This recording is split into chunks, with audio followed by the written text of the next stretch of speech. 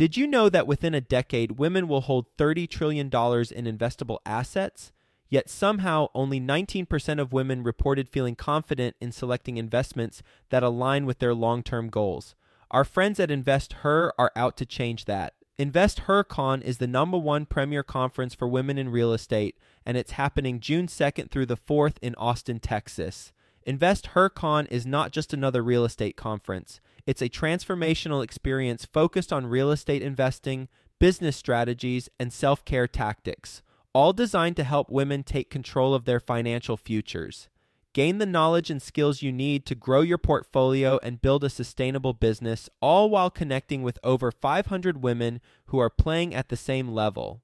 To learn more and to get your tickets, visit investorcon.com today and use the code 100BESTEVER to get $100 off your ticket. That's InvestHer, H-E-R, con.com, promo code 100BESTEVER to get $100 off your ticket. Quick disclaimer, the views and opinions expressed in this podcast are provided for informational purposes only and should not be construed as an offer to buy or sell any securities or to make or consider any investment or course of action. For more information, go to bestevershow.com. Most people are more than willing to help. With that comes networking. Don't be afraid to put yourself out there, which is also aligned with don't be afraid to leverage your network. Welcome to the Best Ever Show, the world's longest running daily commercial real estate podcast. Our hosts interview commercial real estate experts every day to get you the best advice ever with none of the fluffy stuff. Best ever listeners, welcome to the Best Real Estate Investing Advice Ever Show. I'm Slocum Reed, and today I'm joined by Ross Metz. Ross is a fellow Cincinnatian.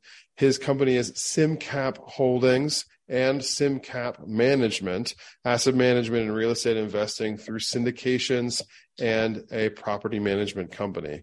They acquire value-add multifamily properties through syndication partnerships with in-house management. Their current portfolio consists of 148 units, all in Cincinnati. Ross also has a personal portfolio of residential properties. Ross, can you tell us a little bit more about your background and what you're currently focused on? Yeah, sure. Thanks, Slocum, for having me on. It's a pleasure. So background, I actually started in the corporate world working in public accounting. I'm a CPA as well. I got that a few years after college. And I worked in corporate accounting and finance for, a total of 10 years. 5 of those years with GE. Always knew I wanted to do my own thing. So that's when we started SimCap Holdings back in April of 2022. As you mentioned, over the last 15 months, we've acquired 148 units, traditional scaling method where we started smaller quads, worked our way up to 10, 12 unit buildings. Now we're focused more along the lines of 20 to 100 unit buildings. Currently working on some value add projects, a 30 unit building we acquired a few months ago, and then actually we have a 32 unit coming down the pipe in 2 weeks. Nice. That will have closed before this episode airs. Ross, your entrepreneurial spirit, your background in accounting, there's some natural lines that can be drawn here, but what is it that drew you to this style of real estate investing? When I was working in the corporate world, my wife and I, we did a couple of our own personal house flips. We did our first one about 5 years ago. It went really well, and that segued into diversifying the investment portfolio a bit. I liked everything about the house flips that we did. I've always enjoyed real estate. So over the last 4 years of my corporate journey, we were acquiring some smaller multifamily stuff. That's kind of where I learned the whole property management aspect, underwriting different deals, different things that can be implemented to improve the model, if you will. And that all went pretty well. And like I mentioned before, I knew that I always wanted to start my own thing, and I didn't want to be in the corporate world for my entire adult life. So that was just kind of the natural progression. So like I said, we started smaller with the quads and then worked our way up. At the beginning, my business partner and I, just 2 of us, we were buying everything with our own personal capital. Naturally, that capital runs out, and that's where we moved into the syndication model, raising money on the last 4 deals. Those last 4 deals totaling 148 units in the last 15 months. So you are effectively, from a business plan perspective, executing the same thing that you were doing beforehand, just raising capital so that you can do it on a larger scale. That's exactly right. And then previously, we were kind of sourcing everything ourselves in terms of being the general contractor. And that's kind of what led us into the property management piece of things. We acquired a building. It was actually turnkey, project managed by our current property manager. He is our business partner as well. Terry, you've met him. So that's how it led to that. He had more of the resources to do things on a larger scale. We obviously like him. I thought he was doing a good job, liked what we saw from him, and was worth going into business with. So that's how we've moved away from that side of things. We let him handle that half of the business while my business partner and I grow the asset management, capital raising, marketing side of things. Ross, we know each other outside of this conversation, so I'm going to fill in a couple of gaps in the relationship with your property manager that you just brought up. And I want you to correct my assumptions where I'm wrong, but also put a little more detail into this for our listeners. You're entering into a multifamily property size that is historically difficult to manage because it's too small to put boots on the ground full time, and it's larger than single family, of course, but the typical mom and pop four families in particular. So as you entered this space, you identified a quality property manager, and instead of just hiring them third party to manage your stuff, you structured a partnership with this manager to give you a little closer access to the activity happening on your properties. Can you tell us a little bit more about the dynamic of that partnership?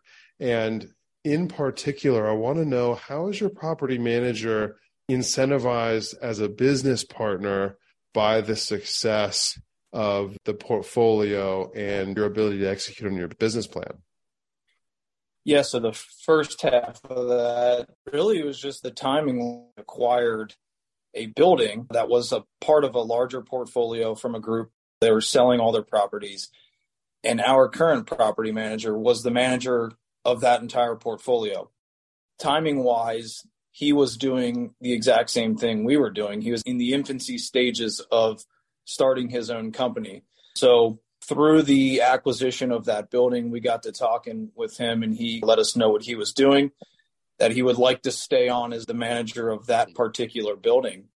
At the time, it was one of the larger in our portfolio. So we said, yeah, we would love to give you a shot. The building is beautiful. You manage the entire renovation. We like what we see. Let's see what you can do from a management standpoint. So through that relationship, again, we really liked what we saw, and we thought to ourselves, we can grow together as opposed to going out and recreating the wheel.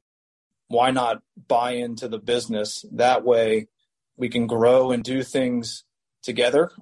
And then with that, we can pitch out the entire front to back asset acquisition through management, through disposition is then all in-house, all under the same name, which makes us a bit more attractive when we go to raise money as well.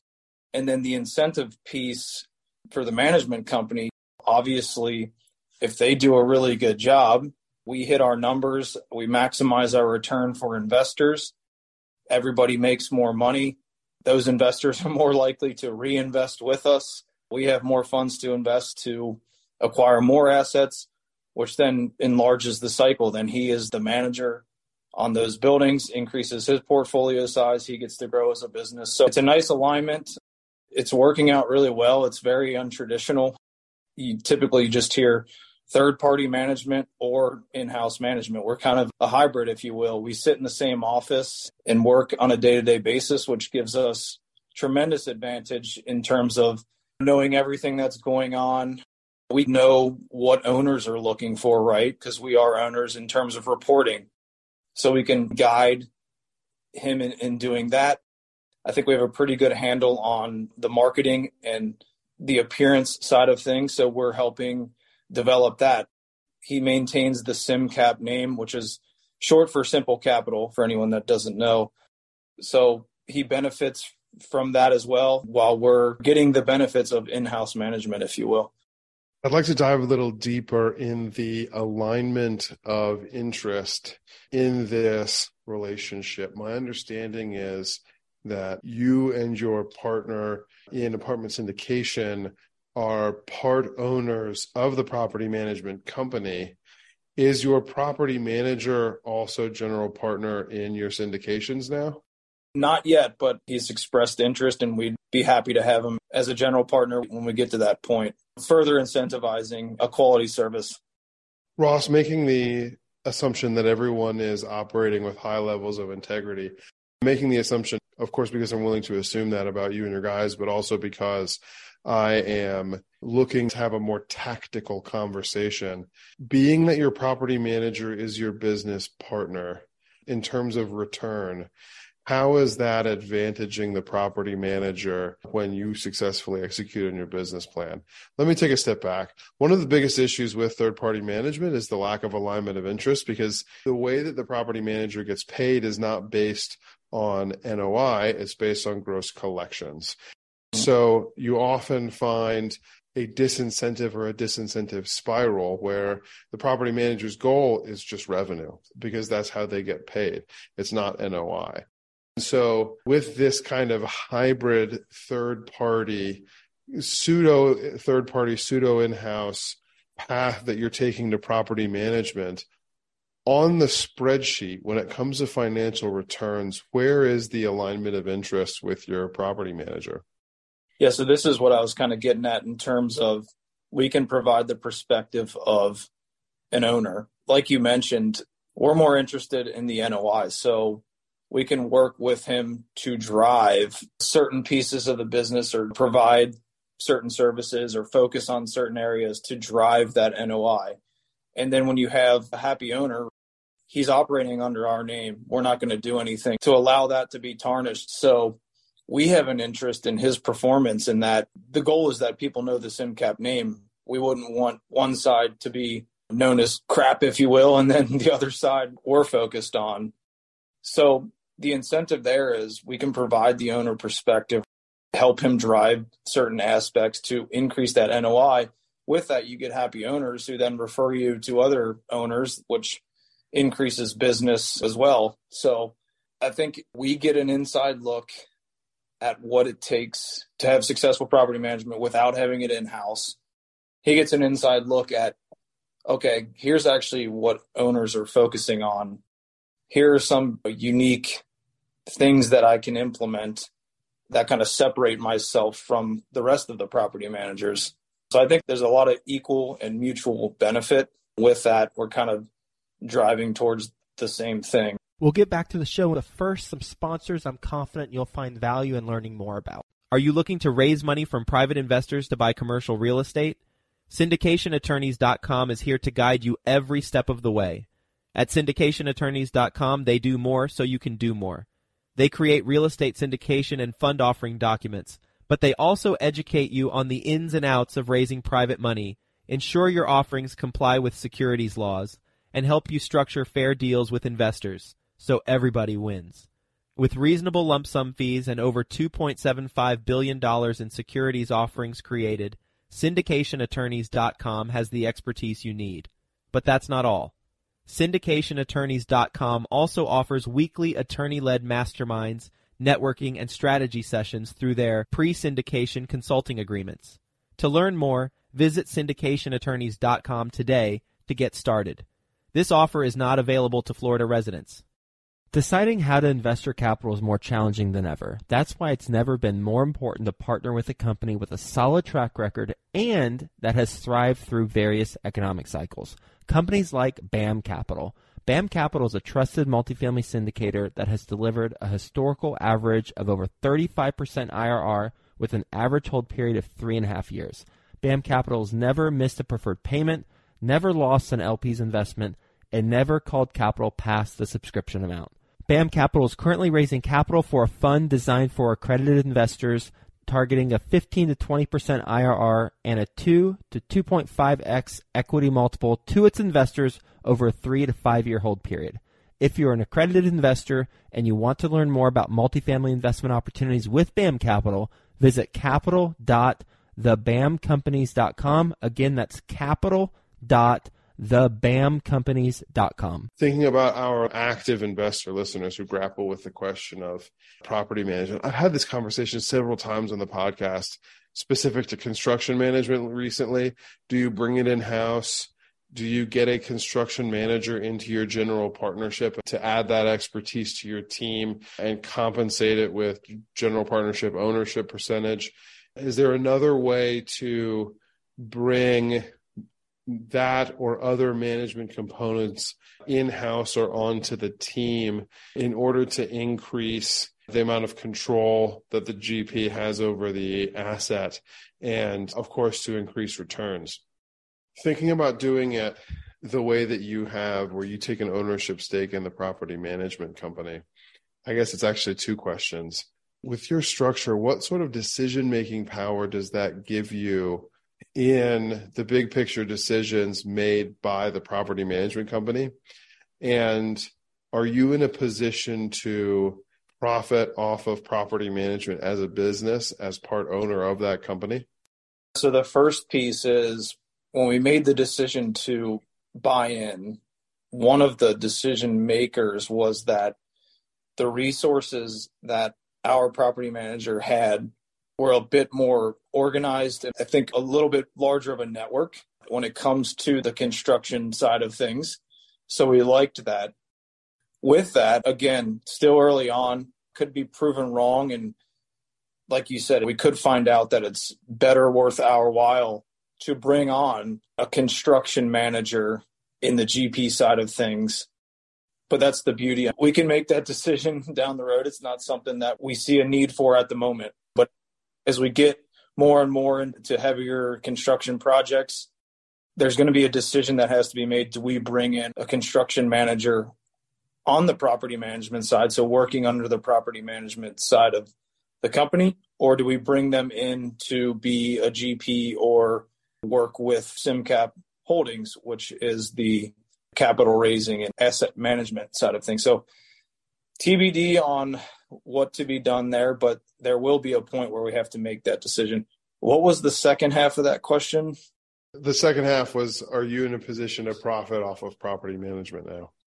Yeah, with part ownership in that company, we get a percentage of the net income.